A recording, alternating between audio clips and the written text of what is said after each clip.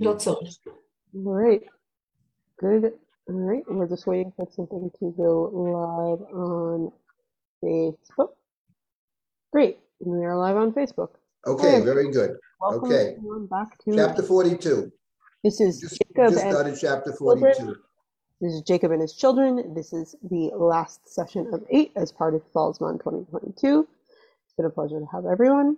We will be, if you have questions, chats on both Facebook and Zoom will be monitored. Please feel welcome to ask questions. And with that, Rabbi Silber, hello. Okay, so we're in chapter 42. Let's see how far we can get today. We're in the middle of the story of Yosef. Very complicated story. So the point is that at this point, the famine has begun, and the famine extends beyond the land of Egypt. It extends to all the surrounding lands, apparently. Pola Aretz, it says, as we'll see. So with the beginning of 42, Yaakov realizes that there's food in Mitzrayim. Shever is the word. And he tells his sons, Lama titral, whatever that, why do you look at each other? Why do you, whatever titral means, why do you stand around doing nothing, essentially? Why do you pretend to have food? There are different interpretations. But in short, what he says is there is food in Egypt. I heard such shamati ki yeshev b'Mitzrayim. We do shama v'shivrulan misham v'nichya v'lo namut. Go down to Egypt, get food that we live and not die. So right away, before we begin, it's clear that the shortage of food is very serious. He puts it in terms of life and death. And now we resume our story in chapter 42 in the 3rd verse. So let's read a few verses. Vayerdu achei Yosef asara lishbar bar miMitzrayim. So it says that 10 brothers of Yosef went down to purchase food. Bar is food, lechem is whatever, and lishbar is to purchase or to get food in Egypt. Binyamin achi Yosef lo shalach Yaakov et echav ki omar pen yikra'enu ason. But Benjamin, Joseph's brother, Yaakov did not send with his brothers, for he said, or he thought, lest misfortune overtake him, ason. So right away, it's interesting that Yaakov, when he speaks to his children in the first verse of the chapter are called Banav, his children. Later on in the chapter, when they go down to Egypt, Vayovo Bnei Yisrael, in verse number 5, they're called Bnei Yisrael. The sons of Israel went down, B'toch Habaim, together with all those other people that were going down to get food, they also went down there. They're called Bnei Yisrael. In the very first verse, they're called Banav, Bnei Yaakov, Vayomer Yaakov Levanav. And here in verse number 3, Vayerdu achei Yosef asara. So the point here, I would make a simple point, that what the Torah is doing here, as it often does, is setting up the story. These 10 sons of Yaakov are also Joseph's brothers. Now Rashi has a certain, and Rashi in general, and here in particular, tries to put the best possible face on it. And Rashi makes the claim, which for the life of me, I don't see in the text at all. Rashi makes the claim that the brothers are already thinking about Joseph. Maybe Joseph is down there. They're already thinking maybe they can encounter Joseph, bring him back, reconnect, and all that. I must say that personally, I see not one shred of evidence that that's the case, quite the opposite. I think it's exactly the opposite. That they go down, as the Torah says, that Vayovo Bnei Yisrael in verse number 5, Lishbar b'toch habayim. They're coming down with all the others. Like all the other people are going down to get food. They're going down to get food. And there's no sense whatsoever, and why would there be, that Joseph can be found in the land of Egypt. It's a big place. And it's been quite a number of years on top of it. So at least 13 years, actually 20 years. It's been 20 years. So why would they even think in those terms? But here's the but. But the Torah, though, so the narrative voice right over here wants us to focus on this issue of brother. And it does so in 3 different ways in this verse. It says, Yosef, in verse number 6, Yosef hu hashalit ala aretz, hu mashbir So Joseph is the ruler, the shalit. He's the one who parcels out the food or determines who gets food. Vayavo achei Yosef. So Joseph's brothers came down and they bowed down to Joseph. Now, previously it said that Yaakov, the 10 brothers of Joseph, went down in verse number 3. But Binyamin achi Yosef lo sholach Yaakov. But Jacob does not send Benjamin, Joseph's brother, together with Echad, his brothers. So right there, you see something interesting, that the Torah calls the 10 sons of Jacob, Joseph's brothers. But then it singles out Benjamin as he didn't send Joseph's brother Benjamin, for he thought, he was afraid, lest misfortune overtake him. Pen yikra'enu ason. So clearly that's linking it to the experience of Yosef being sent out and never returning.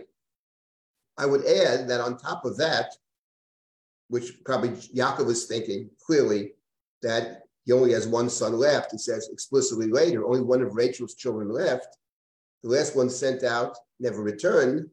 He's concerned that the same thing might happen to Binyamin. Does he suspect something? Who knows? Maybe he suspects more than that. But the point is that Joseph, the word ason does not appear in terms of Joseph, what happens to Joseph. But let's not forget that Joseph's wife is named Osnat. So Osnat is solely related to the word ason. If not etymologically related, it's related. And one might say, from the narrative's perspective, from the Bible's perspective, ason has overtaken Joseph. He's now fully ensconced in the court of Pharaoh, married to the daughter of a high priest of Egypt. So my point here is, and this I think is where the ancients and the moderns deviate to some extent, and that is that what the moderns understand very well is that there's more than one voice in the text, that the characters speaking, they're what the characters think, and then there's a voice that speaks to us, apart from the characters. In other words, yes, the Torah is saying the brothers are going down to encounter Joseph, but not that the brothers know that. When you read some of the classical Mefarshim like Rashi seems always to somehow conflate those two, but they're very different. They have no clue that Joseph is there. Why would they? Or that they will encounter him down there, or that he's still alive, or whatever. Who knows? They're not even sure he's alive, assuming they didn't actually sell him. So the point is there are different voices over here, and what the Torah is saying on one hand is they are his brothers, but so is Benjamin a brother. He's a special brother. And they're called Bnei Yaakov, they're called Achei Yosef, and then we come to verse number 5, Vayavo Bnei Yisrael Lishbar B'toch Habayim. So it's interesting, in general, the bigger discussion, where the Torah calls Yaakov Yaakov, and where the Torah refers to Yaakov as Israel. There are many, Torah switches back and forth all the time, and I don't think it's just for the purpose of somehow variety. There is that as well. But in general, the name Yisrael appears in the Joseph narrative at moments of great significance.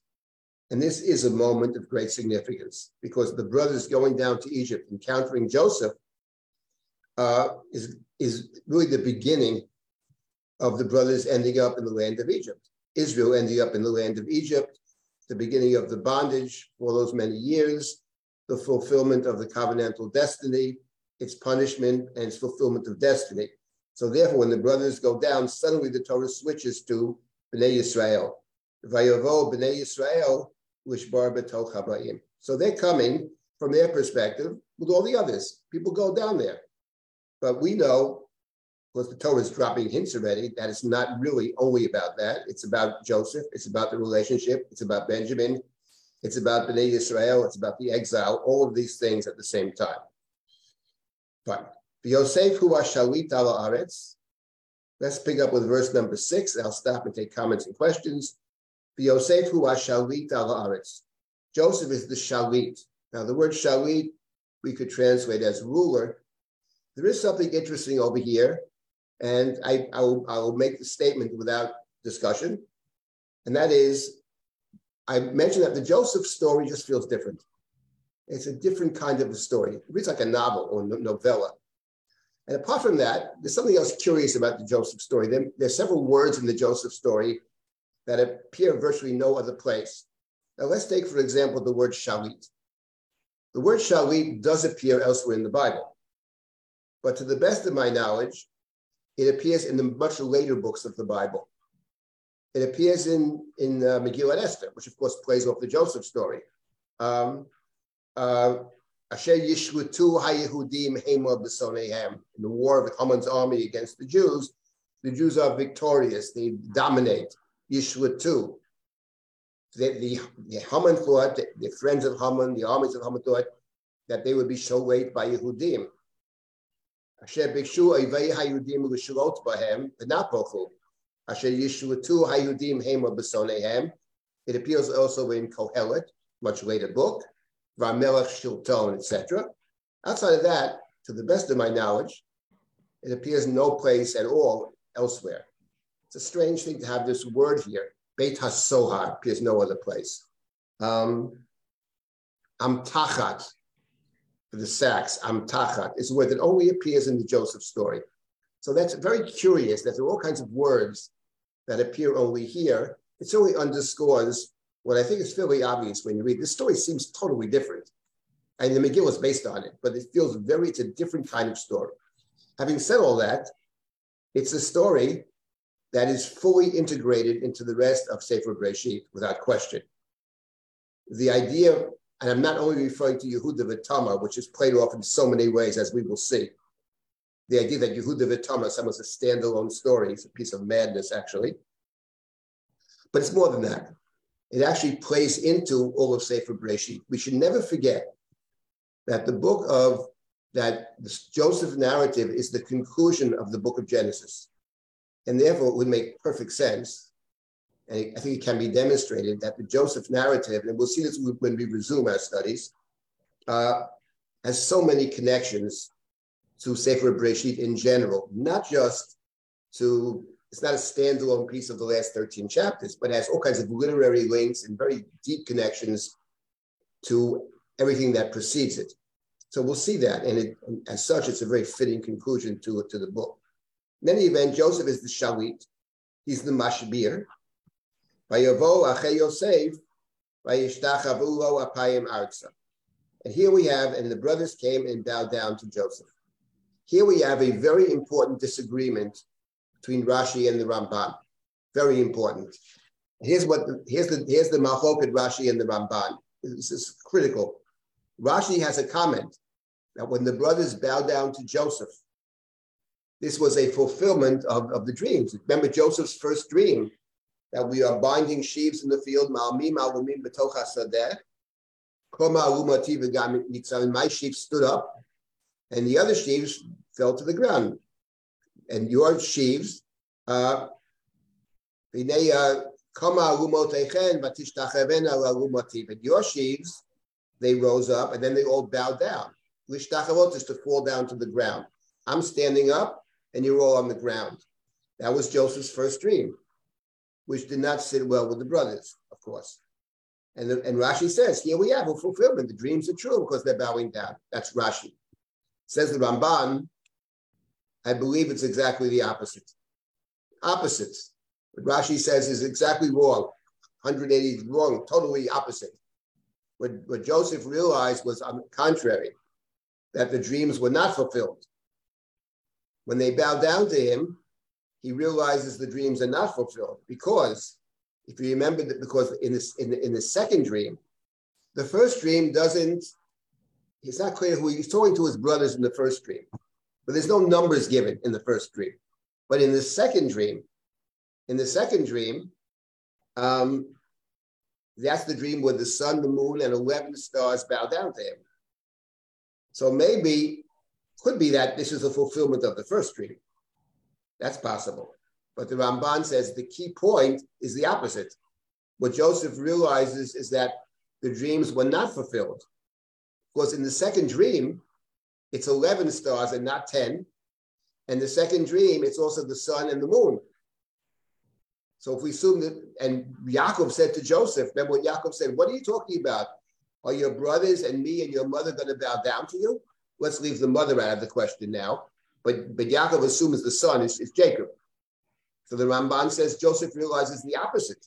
that maybe the first dream might have been fulfilled, but the second dream of the 11 stars are not fulfilled. And the Ramban says, and that is the key to the Joseph story. Because what Joseph is going to manipulate, what Joseph has to manipulate in order for the dreams to be true. One might ask, why must they be true? Okay, because he sees that as part of God's ordained plan. That's what the Ramban would say. That's what he says, actually. So therefore, he has to somehow arrange it. He has to get two more people down to Egypt to fulfill the dreams. First, he has to get his brother down, so 11 can bow down and not 10, because there are 11 stars in the second dream. And then he's got to somehow manipulate it that the old father, Jacob, comes down and bows down as well. In point of fact, that is what happens in the story. In point of fact, he does maneuver Benjamin down initially to come down. And after that happens, they all bow down, including Benjamin, all 11. And then he gets the brothers to bring Jacob and the whole family down. And does Jacob bow down to Joseph is the question. Does Jacob bow down to Joseph? Obviously, the answer must be yes, of course. Otherwise, it wouldn't be fulfilled. But he does bow down. But let me just point out something about where Jacob bows down to Joseph. Jacob bows down to Joseph. It's actually in Parashat Vayechi. We're told that Jacob lived in the land of Egypt for 17 years. And he lives a grand total of 137 years, 147 years, 147. And he speaks to Joseph. He calls Joseph in. He says, I want you to swear to me that you will not bury me in the land of Egypt. First he says, I want you to put your hand under my thigh. I want you to commit, to promise me or whatever. Do me a chesed ve'emet, do me a kindness. I want you to not bury me in the land of Egypt, but rather bury me in my ancestral plot with the others, Avram, Yitzchak, whatever. And Joseph says, Anochi aseh kidvarecha, chapter 47, verse number 30. Says Joseph, I will do it. I will do it. Joseph says, yes, I'll do it, Father, as you say, Anochi aseh kidvarecha. Vayomer hishavol. And after Joseph says he will do it, Jacob says, okay, now swear to me you'll do it. I want you to swear you'll do it. And Joseph swears, Vayishav alo. Vayishtachu Yisrael rosh hamitah. So Jacob bowed down on the head of the bed. He's bedridden. He's in bed, probably props himself up. He instructs Joseph. He requests from Joseph, Father, I'll do exactly what you say. Now swear. Joseph swears, and Jacob bows down. So something very interesting about Jacob's bowing down to Joseph, because normally when you bow down to someone, it's a sign of your subservience. But of course, the story there is exactly the opposite. It's quite the opposite. I want you to do this for me, son. Father, I will do as you say. You will, huh? Swear you'll do it. Now, why he needs an oath? Why he needs the oath is a very good question. We'll discuss it someday in the future, I hope. But the point is, he imposes an oath on his son. And by the way, the imposition of the oath on someone else is typically from the superior to the inferior. It's never the other way around. So here he says, I want you to swear, and Joseph swears. It doesn't simply impose it. Joseph does swear, but he instructs him. At that point, Jacob bows down. So it's actually very interesting. He bows down, yes, but the context in which he bows down is not about Jacob's subservience to Joseph. It's quite the opposite. It's about Joseph doing the bidding of his old father. And the story that follows, Menashe and Ephraim, follows along exactly the same course. Joseph has one idea, Jacob has a different idea. And at the end of the day, it's Jacob's idea and Jacob's behavior which carries the day, and not Joseph. In any event, to get back to the Ramban. The Ramban says the key to understanding the Joseph story, because the Ramban says otherwise we can't understand Joseph, who actually behaves this way. he tortures his brothers, and then forget torturing the brothers. What about his own father? Why does he torture his own father? He's in mourning all of these years. And he puts in, he has to send Benjamin and the whole story. How can one justify that? So the Ramban says, the only way I justify it is that Joseph sees himself as acting out God's plan. He's God's agent. God speaks through Joseph, one might say. And Joseph is, in fact, making sure that these dreams actually happen because he sees that it's God's will, etc. That's the Ramban. You take it, leave it, or whatever, but that's the Ramban. Very important Ramban. And he addresses the core question, what is Joseph's motive in all of these manipulations that we will see? That's the next series of sessions, how Joseph maneuvers events. So this is the famous Ramban over here of the brothers bowing down, and the Ramban says he realized they weren't fulfilled. Maybe the first dream was fulfilled, but not the second. Okay. Let me stop here for one moment and take comments or questions, and then we will proceed. If anybody has a comment, question, or whatever, please. It's pretty quiet. It's been pretty quiet in the chat. Quiet. Okay. Can I just remark? Speak. Although I know you don't like this kind of remarks, but if you think about all Chamisha Chumshei Torah, this is the only part which has a feeling of a novella, as we talked about. And I just wanted to say that there is such a novella in ancient Egyptian literature. The hero is called Sinuhe, if I pronounce the name correctly. And this is a person who is clever and fulfills few challenges, and he knows things which others don't know, and he ends up to be a viceroy of the Pharaoh of Mitzrayim. So this kind of novella is already known in the, before the Yosef story in Egyptian. So maybe that's why it has this special developed structure to it. Look, there's no question in my mind in any event, when you read the Chumash, for example, and you read the beginning of Breshit, and you read stories about a flood, we know there are dozens of stories about floods, some of which actually are quite similar in very striking ways to the story of Noah, sending the birds, the sacrifice. That's clear. I mean, anybody who's, and this is not my area of expertise, but even I know something about these texts, and it's obvious that there's a connection there. Kasuto's point was that the Torah is actually responding to them.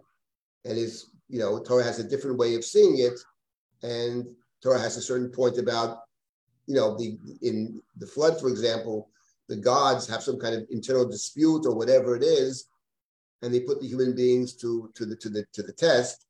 For the Chumash, it never is that way. It's always an ethical. That's one of Kasuto's points. So, of course, there's a response that there existed. That this is not the first such novella, or it doesn't have very similar kind of stories. Such as Megillat Esther is, of course, much later, but it's a very similar, someone rises from obscurity. There it's unbeknownst to, it's a very similar story. It's about living in exile. It's about somehow the issue of one of the core issues of the Joseph story that we've touched upon several times and will continue to is, because to me, it's right at the center of the story, Joseph's identity. Who is he? To what extent is he a Jew? To what extent is he an Egyptian? That's what this story is about. And the Megillah, of course, is about that, about Jewish identity in a foreign land and a hostile land, I would add.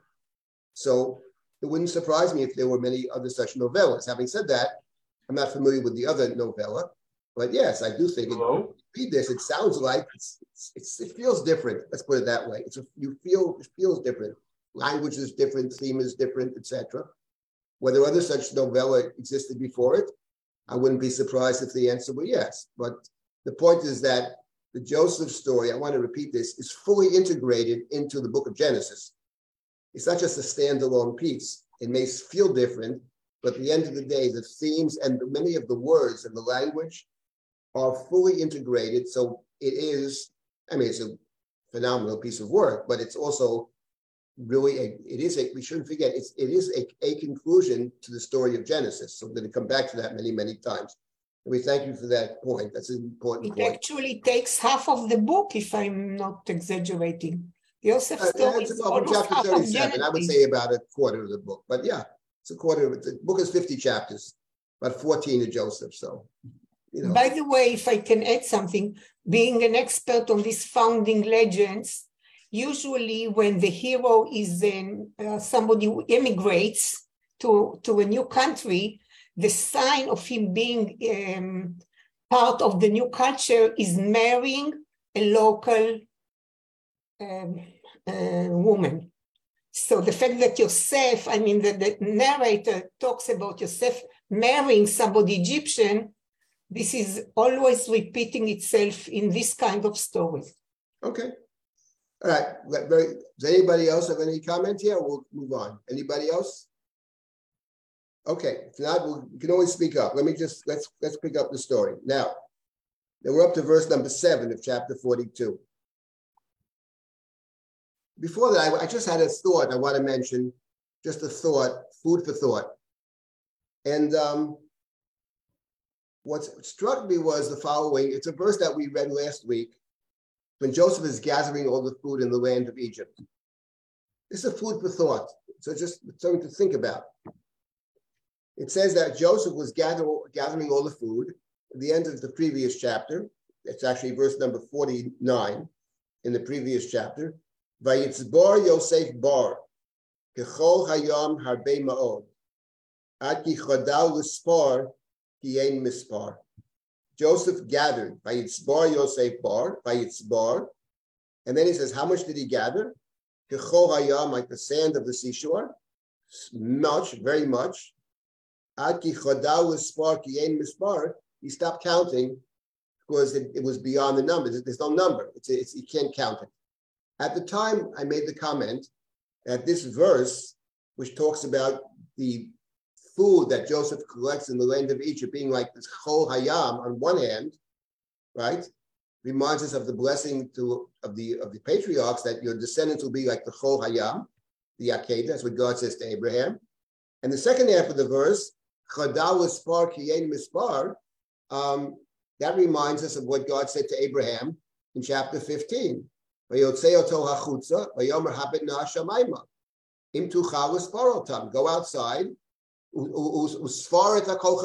the stars.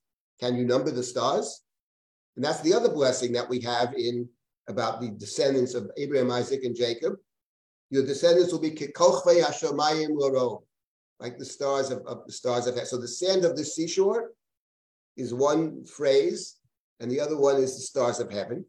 And over here, my comment was that these two, one might say, covenantal terms, but the context of them with Joseph is not about his own particular covenantal destiny at this point, but rather how much food he brings into the Egyptian storehouses. That was the comment last week. I was thinking about this verse actually last night, and something struck me about this verse. So I haven't thought this through fully, but something to think about. And that is the verb lispar, to count.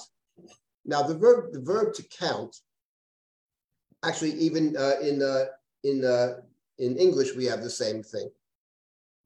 When you go to a bank, now they have machines in every bank. But in the old days, they still have a few people that work in the bank. What do we call those people? Tellers. We call them tellers, right? So why are they tellers? Because what is the job of a teller? The job of a teller is to count the money. They count out the money and they give you money. So to tell actually has a double meaning. It means to tell a story, right? It also means to count a number. Now Hebrew is the same thing. L'saper is to tell a story, but a mispar is a number, right? L'spar is to count. So what struck me, that's clear. Now what struck me was this. In the Joseph story, I don't think this is a coincidence. In the Joseph story, the verb l'saper, to tell the story, appears a few times. For example, in the Joseph, let's talk about Joseph's dreams. In the first set of 2 dreams, right? In the first dream, he says to his brothers, we are standing in the field sheaving the sheaves. My sheaves stood up and your sheaves bowed down. So in that dream, Joseph had a dream. Vayaged li'echav, he told his brothers. Vayaged. But then he has a second dream. The sun, the moon, and 11 stars bow down to me. There the Torah says, Vayisaper Eloviv v'yoechav. He told, Vayisaper. So the second dream actually has a number in it, 11. So that the Torah says, Vayisaper, to underscore the number. And the same thing is true actually when he's in jail. When they ask, he sees the baker and the butler or whatever, and they're very upset. And says, what's the problem? We have a dream, and no one, and we don't understand what it means. Says Joseph to them, Hello, Elohim Pitronim, Sapru Noli. Tell me the dream. Saper. And if both of those dreams, it's about the numbers. In each of the dreams, it's about the 3, right? Which Joseph interprets to mean 3 days, Pharaoh's birthday, etc. So it is very interesting, actually, that the Torah seems to connect with Saper on one hand with the number. I mention this just because we have already seen the degree to which numbers are significant in the entire Joseph narrative. Constantly, number 7 repeats over and over again. The number 5, as we'll see, is constantly repeated. The number 10, the number 3, it's constant. So just to reflect on this, what is actually why is this? This is a very significant feature of the Joseph story, and what is that actually about?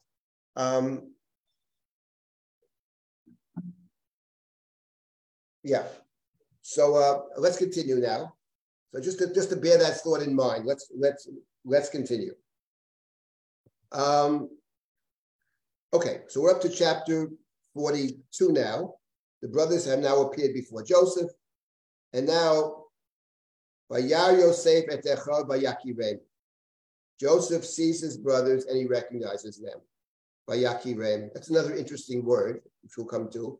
Very important word. It appeared earlier in our story, both when the brothers bring Joseph's coat to Jacob, bloodied coat. Father, do you recognize this? And it appeared in the story of Jacob and Isaac, below Hikiro, when Jacob disguises himself. And it appears in the story of Judah and Tamar. And now it appears once again. We'll have to link these stories, not for now. We'll link them. But in any event, the Torah says that Joseph saw his brothers and recognized them.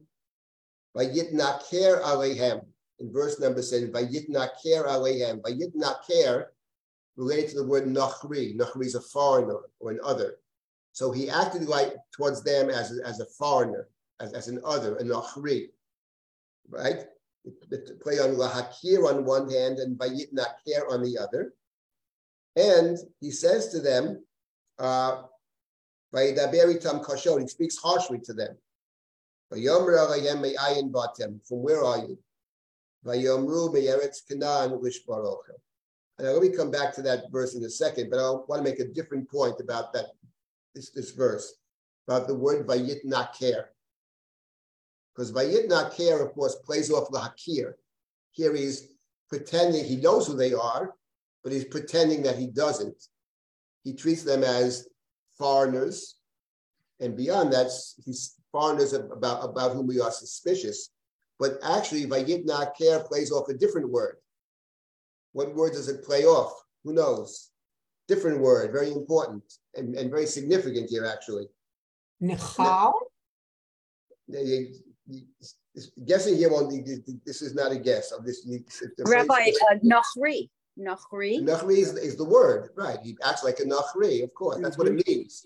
But it plays off something else. I'll tell you what it is. Lahakil? Isn't vayitnaker when you take someone's eyes out? No, that's with a kuf, not a kuf. Oh, that's with a kuf. That's with a kuf. No, it plays off a different. It's when the brothers see Joseph. Here, Joseph sees his brothers. But what about the story when the brothers see Joseph? And that is when Jacob sends Joseph to his brothers. And he sends Joseph to Shechem, and the brothers have left Shechem. And some mysterious person says, oh, they've gone to a different place, to Dotan. And Joseph is seeking his brothers. He said, what are you looking for? I'm searching for my brothers. He's searching for his brothers. They saw him from a distance. And before he could come to them, Vayitnaklu oto lahamito. Vayitnaklu. Right? Nun kaf lamed. Now we all know that in the ancient Near East, the resh and the lamed are often are two connected letters. So vayitnaker alehem, actually, apart from lahakir, plays off the idea to be a in modern Hebrew a nochel, which appears also in the Bible. A nochel is someone who is a conniver, a crooked person, a nochel.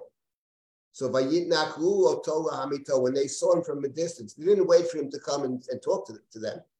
They conspired against him from a distance. They decide to kill him. They throw him into the pits. They take off his coat, etc., etc. And now, vayitnaker alehem. So the point I'm making is that one has to take into account what Joseph does to the brothers. Yes, we must take into account the strong possibility. To me, it's self-evident that part of what's going on over here is payback for what they did to him. I'm not saying that revenge is his only motive, but revenge, he might say not revenge, but justice. One could call it justice. Mida keneged mida, quid pro quo. They were vayitnaklu lahamito, and now he's not going to kill them, but he certainly threatens to kill them. And vayitnaker alehem. He pretends he doesn't know them. Now, there's something else very interesting. He says, he spoke to them harshly, and he says, from where do you come? From where do you come? Now, the truth of the matter is, the Torah hadn't said he spoke to them harshly, and someone walks into someone knocks on your door and says, hello. I might say, who are you? Like, where are you from? Why are you here, right? But what's curious is, of course, we can't hear the voice. He spoke to them harshly. So mi'ayin batem, from where are you? I mean, it's hostile certainly in the sense that when we ask somebody a question and we know the answer, it's not really a question, right? When God asks questions, they're almost always hostile questions. Where is your brother Cain? God knows where the brother is. Adam, Ayeka can be read in the same way. Where are you? You're hiding over there? What's going on here? So, because God knows. So those are kind of rhetorical questions. They're not really questions. And so me'ayin bata, right? Where you're coming from, that can be seen as hostile. We know it's hostile because he knows who they are. But I think even in the pasuk, you get a sense that the brothers hear some hostility because they don't answer just the question. It says, where are you from? Oh, we have people from all over the world coming to us. Hey, where are you from? You're from Mesopotamia, you're from the north, you're from Canaan, where are you from? But when the brothers answer Joseph, they say, Me'eretz Canaan lishbar ochel. We've come from the land of Canaan to get food, which suggests that they're hearing, of course, to get food. The whole world comes to get food, which suggests they're hearing in the question something else, which is, why are you here? That there's some kind of, isn't it obvious to get food? No, in the way this guy's phrasing the question suggests that he suspects us of something else. And we'll see this. So already in their response, when people add information, in general, that's a bad idea to do. But when people add information, there's something about it. Why you give me more information? Is it often is some kind of self-protection, right? You have it in many other stories in the Bible. Can't get into that now, but anyway, so now Joseph says to them, before Joseph says, that again, the biblical narrator tells us, Joseph recognized his brothers, they did not recognize him. Now we can easily understand why. It's not hard to understand. First of all, there are 10 of them. And he's just one person. They're coming as a group of 10, so he sees the group. But of course, the Gemara makes the comment, he left when he was clean shaven, and now he has a beard. Fine. It's funny to say that because I would have said exactly the opposite. He left with a beard, and now he has no beard because when he stands in front of Pharaoh, he shaves, it says. I would have said the opposite. Fine, whatever, leave that out. But there's something else here about, sometimes this happens, I'll say personally, in my life sometimes. Sometimes I meet people, maybe we were in yeshiva together 50 years ago, And people have different trajectories in life, you know? Sometimes you meet somebody 50 years later, and they're exactly, more or less, where you left them 50 years ago. Their life, they have a certain path, they were a certain place, they really didn't leave the place. It's not a critique, I'm just saying there are people who just stay in one place.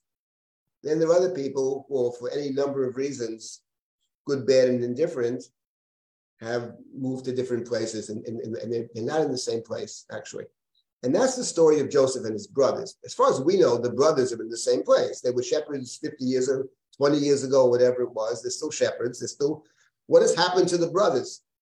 Things may happen to them, but we have no idea because the Torah never tells us. But as far as Joseph is concerned, he's somebody who was almost murdered, sold as a slave, rises to prominence in the house of Potiphar, gets thrown into jail, escapes miraculously from jail, summoned before Pharaoh. He's now the viceroy of Egypt. I mean, this is a person that has gone through so much. How could they recognize him? He's a completely different. Why would they imagine this could possibly be Joseph? They're in the same place. They're the same shepherds, presumably. Nothing's happened to them as far as we know. Yes, you have the story of Judah and Tamar, which is an important story. But from an external standpoint, nothing has really changed. Joseph is dressed like an Egyptian. He's wearing Egyptian clothing, Egyptian wife, part of the court, in charge of this tremendous job to feed the world. So of course, how could they possibly recognize Joseph? He recognizes them. Rabbi? And now, Yosef et hachalamot asher chalam lahem. Now Rabbi, Joseph can I just remembers suggest the something? dreams he had dreamt. And Rabbi? Yes? It's interesting when people question how could they not have recognized him, and you've just given a wonderful response. But even in modern day police practices, when they're looking for anyone, whether it's a victim or a perpetrator or whatever, they often, in fact, in most cases, have police artists aging the person that they're looking for, even if it's only a matter of a few months or years. And here we're talking 17 to 20 years, and he went as a youth and he's now a mature adult. So it's actually considered, I think, de rigueur not to be able to recognize someone, not only because of circumstances being different, but because of the rigors of years. Right. I mean, they've also grown 20 years though. But the point is that... but they've stayed in one place emotionally right. and physically, whereas, as you say, he has not. Right. That's my point. Right. Exactly. He's in a completely different place. They would never imagine, what would they even imagine such a thing? It's beyond. Right. Now we're told in verse number 9 that Joseph remembered the dreams. Yosef et hachalamot asher chalam lahem. He remembers the dreams. According to the Ramban, you have to say he remembers the dreams initially as well, I presume. But it's interesting that over here the Torah uses the word to remember. Joseph remembers the dreams. And this is a person about whom the Torah has told us, Joseph told us, I have forgotten my father's house, Menashe. And suddenly now, and this is part of one of the critical moments, he suddenly is faced, he stands in front of his brothers. And suddenly he can't forget. He remembers the whole story. He didn't want to forget his past, but suddenly he can't forget his past. And he's living in a land, I would add, a land of forgetfulness, the land of the Saramashkim. Mitzrayim is a place where people don't have a memory. And now Joseph suddenly is remembering, which also marks him as different in some sense from his environment, his present environment. So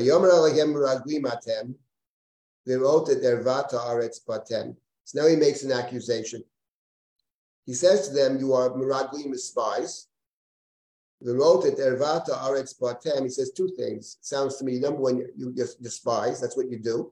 You're a bunch of spies. And in particular, you have come to see, strange term, to see the nakedness of the land.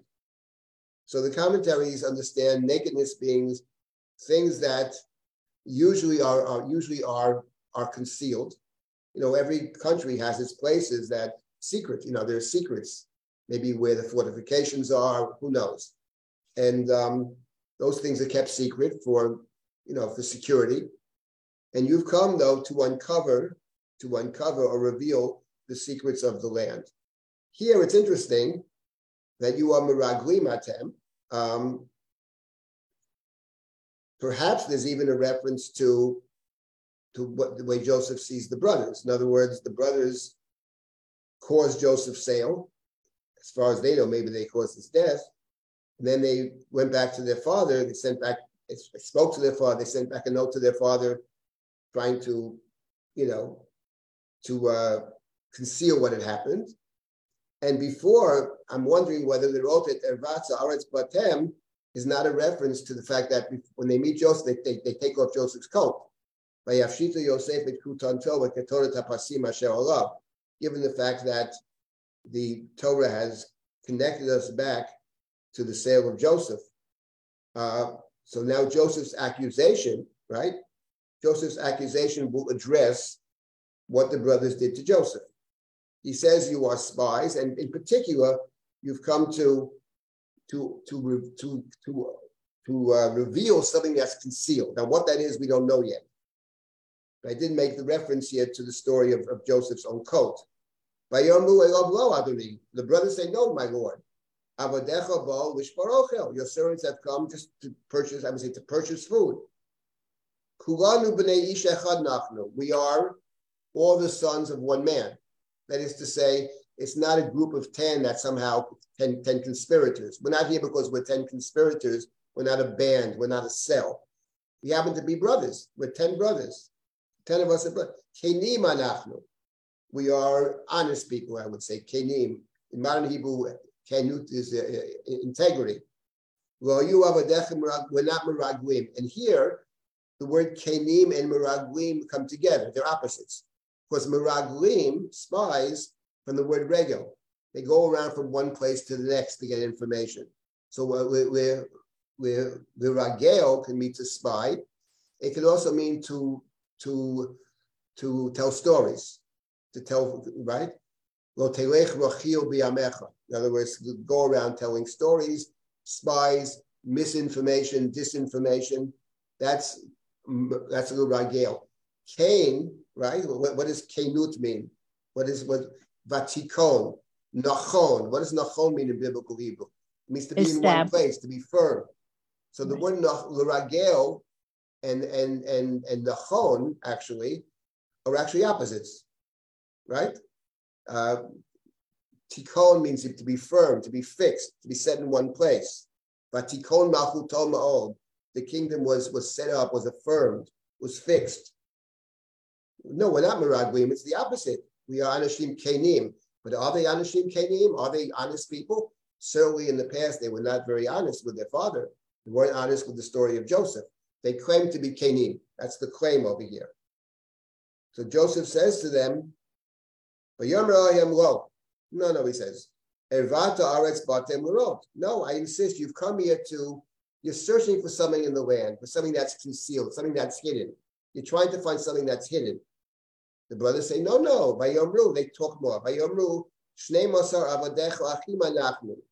B'nei Ish Echad B'Yeretz Canaan. No, we're just a family. In fact, there are 12 of us. V'hinei, we're 10. Hinei Kotonet Avinu Hayom. The youngest one is back home with his father, with our father. V'Echad Einenu. And one is missing. They don't say dead because they don't know he's dead. They never sold him. He was pulled out of a pit. He's missing. And now, Vayomer Aleihem Yosef, now Joseph says to them, Hu asher dibarti alechem leimar meraglim atem. And the question is, what does verse 14 mean? So I'll tell you what I think it means. And the Midrashim play with this in a different way, but I think the pshat is like this. The core idea is found in a different context in the Midrash and the story. But I think what it means is this. He made two accusations. He says, first of all, you've come to reveal that which is concealed. No, it's not the case. We're just 12 brothers coming to get food. 10 are here.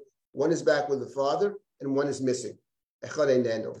Says Joseph, Hu asher dibarti alechem. So some interpret, no, what I said is right. Not what you're saying. What I said is correct. The thing that I said before, that you are spies, is true. That's one way to read it. But I thought it meant something else. I thought it meant who means, that's what I mean. When I said that you are spies, that's what I had in mind. You are here to search. You said one is missing. You must be here to search for that missing brother. That's why you've come. This person has a hidden identity in the land of Mitzrayim. And the reason you came down is to reveal that which has been concealed. Now, the irony here is actually supreme, because that's exactly what they're not doing. It's exactly what they should be doing. Let's put it that way. Of course, that's exactly what they should be doing, because if it's a nenu, which is what it is, a yelod a nenu, that's what Reuven said. A yelod a nenu. Okay, if he's a nenu, if he's missing, then the obligation will be to find him. And that's a word that will appear and reappear in the Joseph story. And it appeared earlier already. The little tiny Hebrew word limtso, to find. Judah and Tamar, did you find the woman? Lo mitzatiya.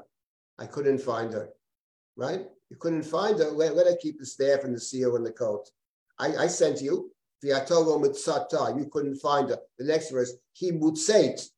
She was brought out, a different word, but it sounds the same. It's a similar. So the limtso, to find out the truth, to search, to make an effort to make things right. It's what Judah initially doesn't want to do. He sends someone else to do it, and for one day. If he really cared about staff and seal and coat, symbols of leadership, he would never stop searching. He makes a kind of perfunctory search. And then when she's not found after one day, he blames the other guy. I sent it, you couldn't find it. So she's the one. Tamar gets Judah to take responsibility. She presents him with the staff and the seal and the coat. Now, you tell me what the story is. But in the case of the brothers, right, they don't search for Joseph. They say to their father Jacob, what do they say to Jacob at the end of chapter 37? They send the coat to their father. Zot matzanu, we found this. We found this. We found this, father. Do you recognize it?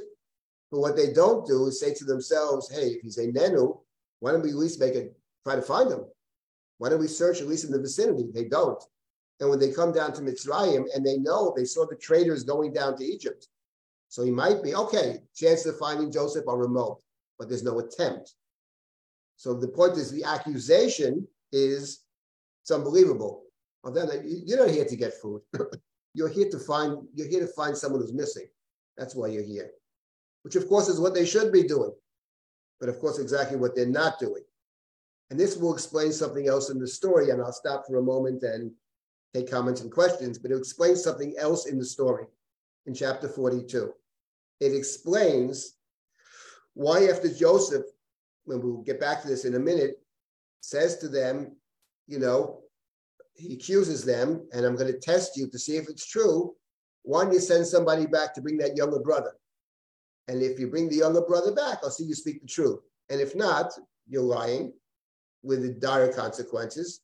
He puts them in a jail for 3 days, Mishmar, Shloshet Yamim. We'll get to the audio, reminds us of the earlier story. And then Joseph says, I changed my mind. You can all go back and take the food, but one of you has to stay here as a hostage. So he takes one hostage.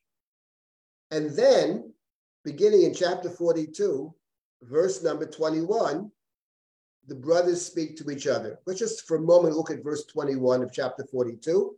We'll go back to the verses that we skipped. Vayamru ish al achiv, aval hashemim anachnu al achinu. One brother said to the other, aval, in truth. Aval means in truth. In truth, we are guilty concerning our brother, concerning Joseph. Asher ra'inu tzarat nafsho. We saw his suffering. Pitchanano eleinu v'lo shamanu. When he pleaded with us, v'lo shamanu, we paid no heed.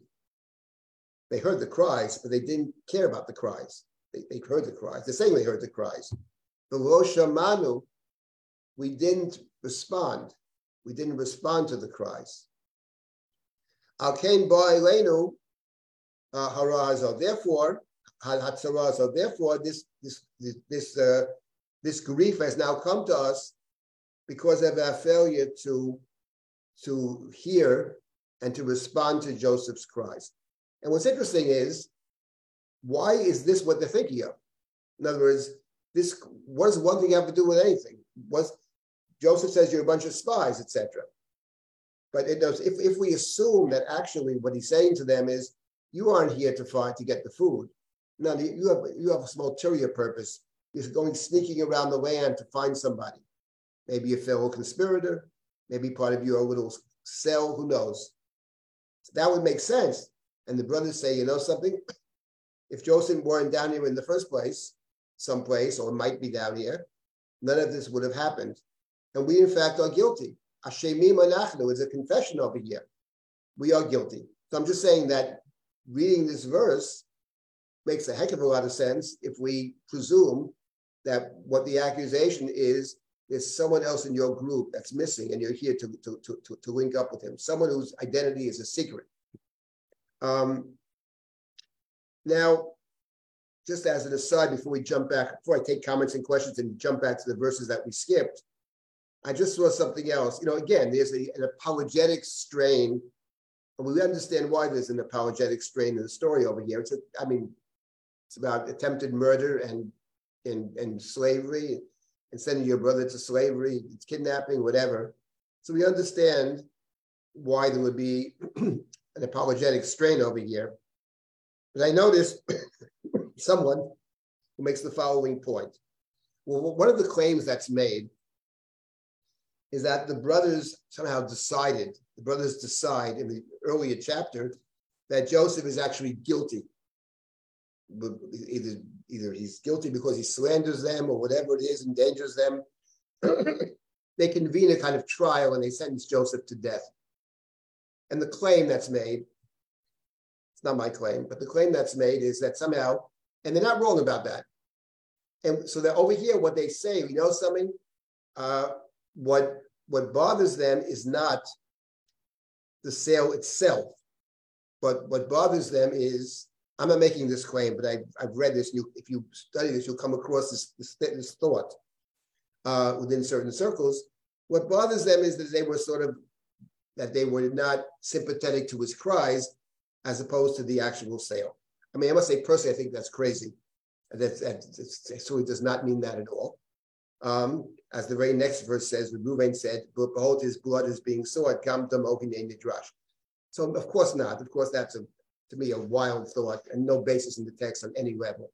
But it is interesting that this statement that we are guilty, we saw his suffering when he pleaded with us and we paid it no heed, is what they remember, is what they singled out.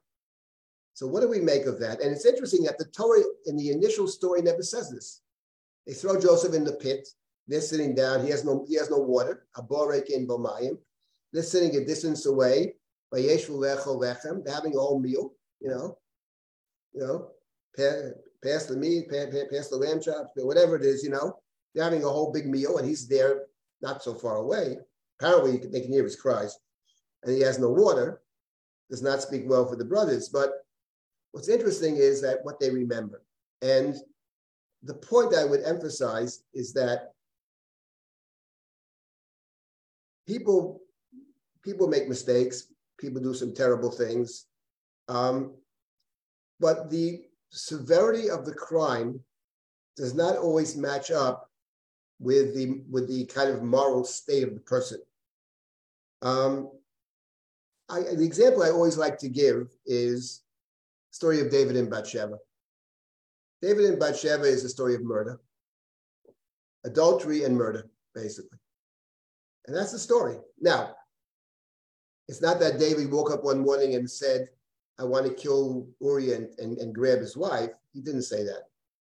He's, for whatever reason, home from wars, walking the roof, walking the walls, sees this beautiful woman, summons her, sleeps with her, whatever, sends her back home. As far as he's concerned, the story's over.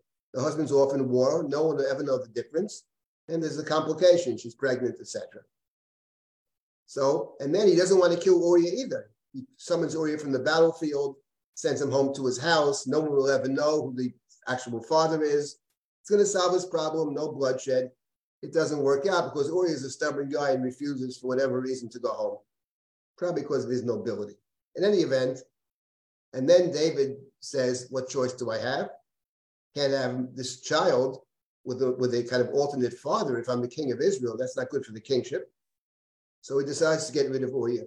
He's going to have Uriah killed by somebody else. What does he do? He hands Uriah a note, a sealed note, bring it to the general. The note basically, we can reduce the note to 2 words, kill me. He has Uriah carry his own death warrant. And when you read the story, you say to yourself, I can understand the adultery.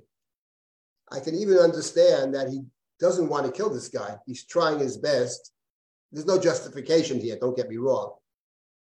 But giving him the note? What person does that?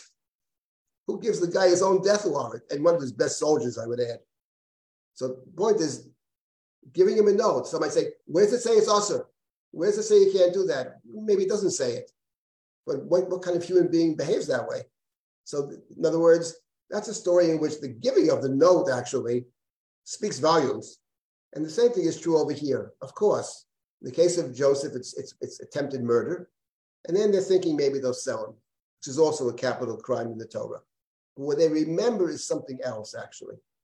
How can someone sit down and eat a nice meal, when a few feet away there's someone inside a pit who has no water who will die of thirst? What human being behaves that way? That's what they remember. That's for them is the crime over here. I'm not saying that the other stuff is validated, of course not.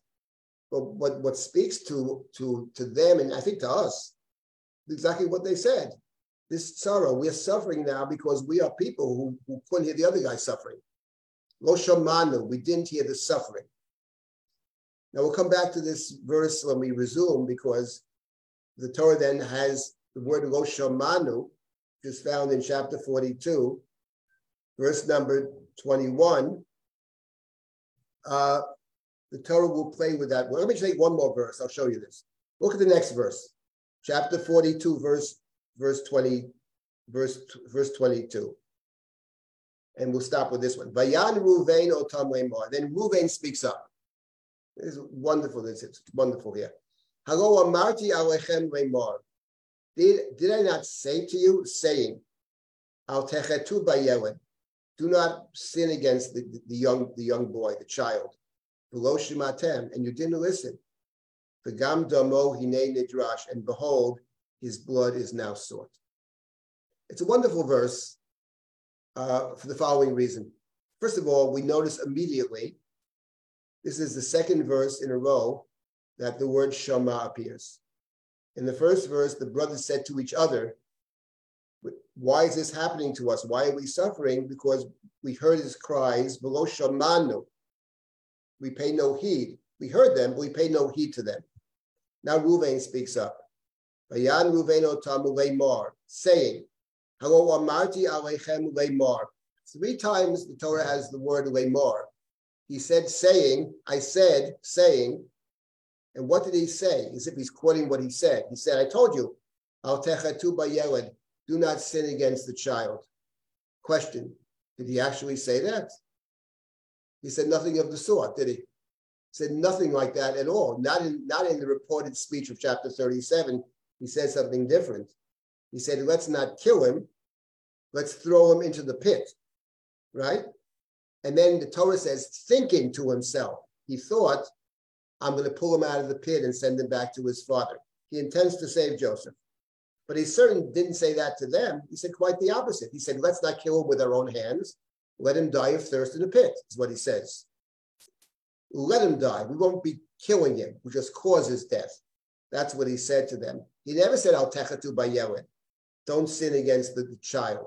It is true that his thinking is he's a yeled, because when he goes back to the pit, when he hears the brothers thinking about selling him, he wants to save Joseph. He goes back to the pit.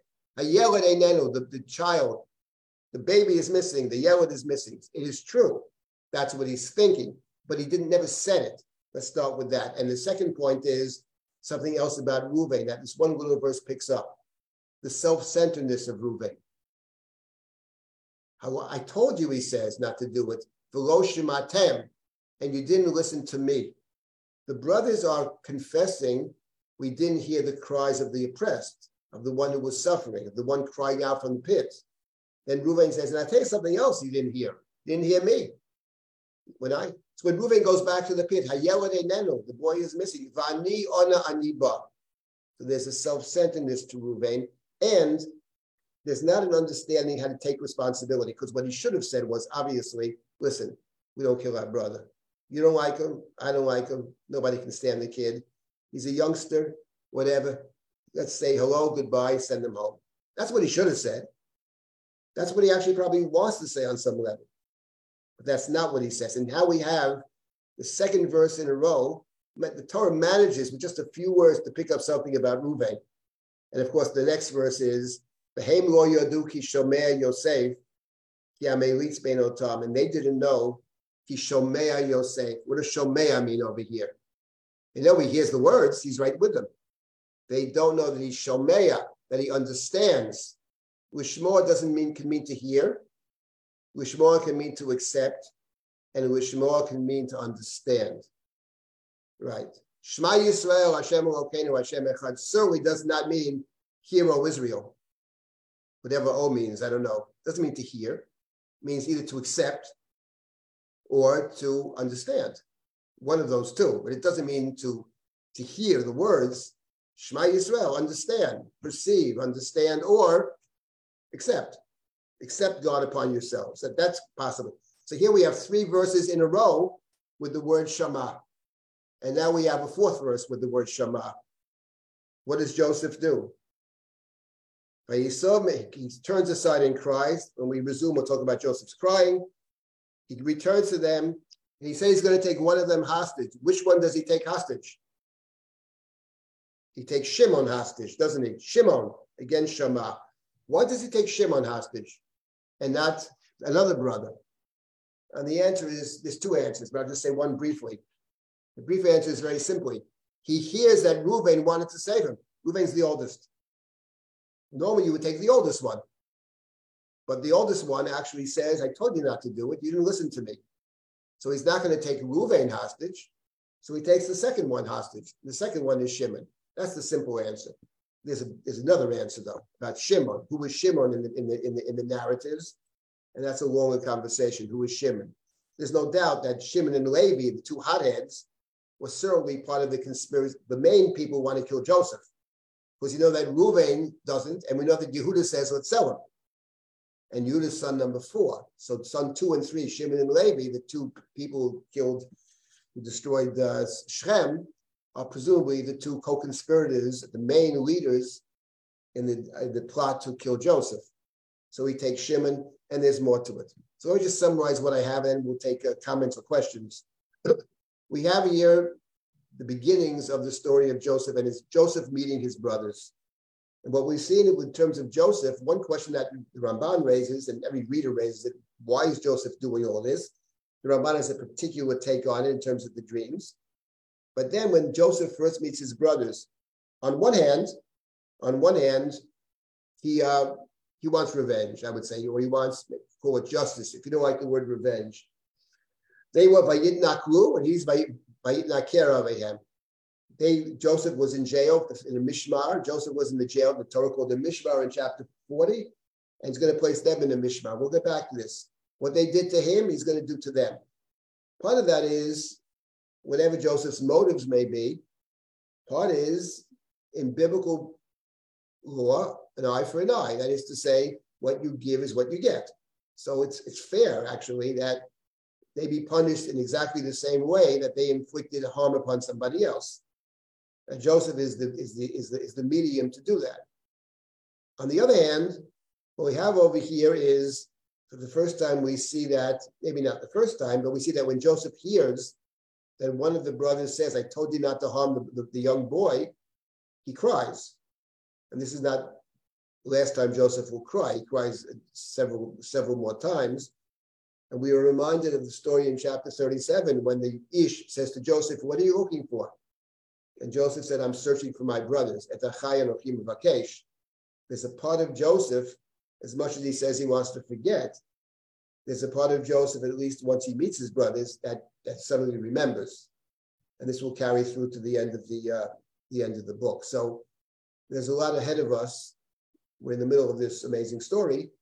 And when we continue, it will be to understand the Joseph story in and of itself, and then to understand its connections, multiple connections to the rest of the book, and why it is an appropriate ending to the great book of Breshit. Okay, let me stop at this point and take comments or questions. I Speak see up. Yep. a couple of hands. I'm going to start with Jennifer, then go to the things in the chat. Jennifer. Thank you, Rabbi Silber. I always just drink this in. Question: have you given any thought to? And you've already thought so much, but I keep seeing little parallels in various ways between this and when Esav and Yaakov meet after all that time. Yes, we'll be discussing that, of course. That's okay. There are all kinds of parallels between Esav and Yaakov on one hand and Joseph and the brothers on the other. I'll just when mention they meet one. Again. There are many parallels, but I'll mention one that I mentioned before. And that is that when Rivka is expecting twins, she goes to seek out God. Hashem, and the God of the oracle says to Rivka, there are two nations inside you. And then the oracle says, La'om mila'om yematz. One La'om is a nation. One nation shall be stronger than the other. The Rav Yavot Sa'ir, the greater shall serve the lesser. You could also read the lesser shall serve the greater. Okay. But it means there's going to be a rivalry between them. La'om mila'om yematz. That's the oracle's message to Rebecca about her two children, about the twins, Esav and Yaakov. Now, when Joseph we first meet Joseph, what's the first dream he has? It plays off that. He says, Hi'anachnu ma'almim alumim. Right? It's the same word. So in the case of Jacob and Esau, it's la'om mila'om. In the case of Joseph, it's alum mila'um. And Joseph makes it very clear. V'nei tisubena alumotechem, your alumot, right? Vatishtachavena lalumati. Your alumot, I guess it is, alumim are going to circle around and bow down to mine. So there it's agum mila'um yematz, one could say. That's just the very beginning, but there are multiple parallels, as would be expected, between Esav, Yaakov on one hand and Joseph and the brothers on the other. What's important to remember, though, critical to remember, is this, that in the case of Esav and Yaakov, what Yaakov wants to accomplish with Esav is, what might I say, peaceful coexistence, Esav has his life. Esav should live and be well, and Yaakov should live and be well. And optimally, Esav should live and be well as far away as possible from Yaakov, because they can never merge. They can never be together. They're just radically different, but each one has their own blessing. Esav has a blessing in the here and now. Yaakov a blessing for the future, and optimally, they two can get along, and there's no rivalry between them. They're just two separate blessings, But they can never actually coexist. In the case of Yosef and the brothers, it's exactly the opposite. Jacob's dream about building the bayit, the inclusive structure, we need Joseph. Without Joseph, there is no inclusive structure. So you can't just say, let's get along with Joseph and goodbye. That doesn't work. They've got to find a way to incorporate Joseph. And that's not so simple, because fundamentally the brothers, even after all is said and done, don't actually trust him. So that's the question. How do we include Joseph in the family as a central part of the family?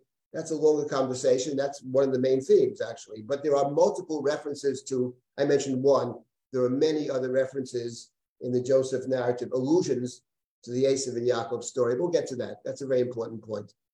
Who else? Just two things I want to highlight in chat that came up. Neva points out it's also I'm not entirely sure what this was in reference to. It's also the truth. Ultimately, the brothers came to find Yosef and set in motion the destiny of the Israelites. Sure. Going down to Mitzrayim is part of the covenantal destiny.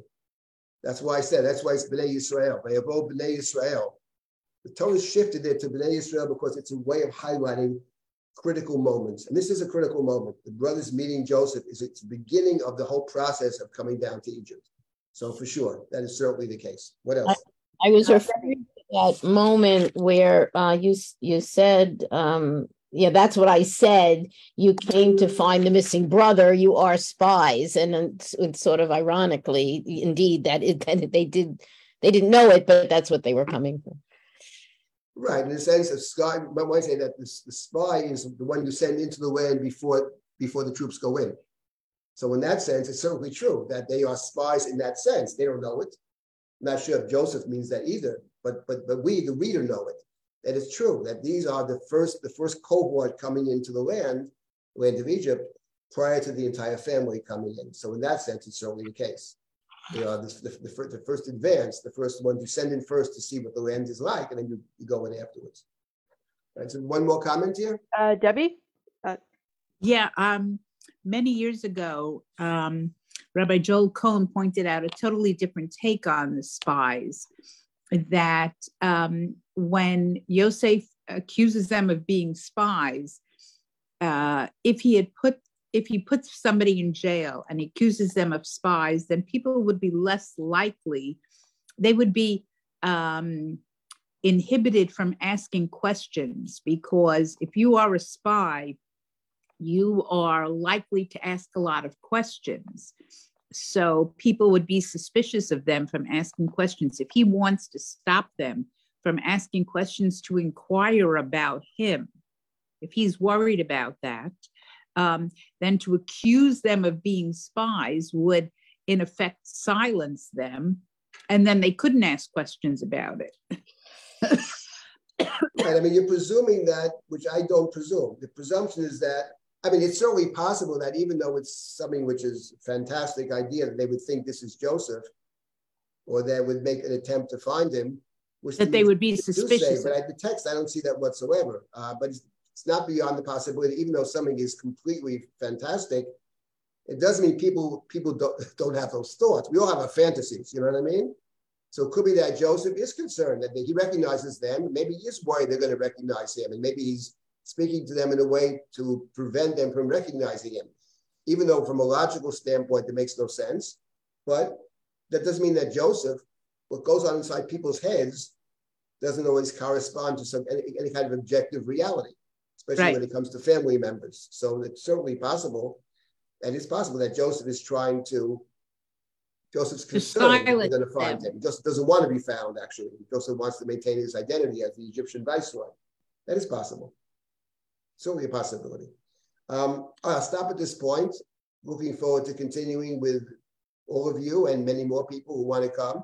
One, of course, can come, even if one has not been here for these classes, because, stuff we'll tiny review and we'll move forward together. Okay, we do have a lecture this evening. I'll let Kayla speak about other stuff coming up, but we have the Alexander, the Bohm lecture tonight. We have actually Ariel Mays is speaking. It's terrific.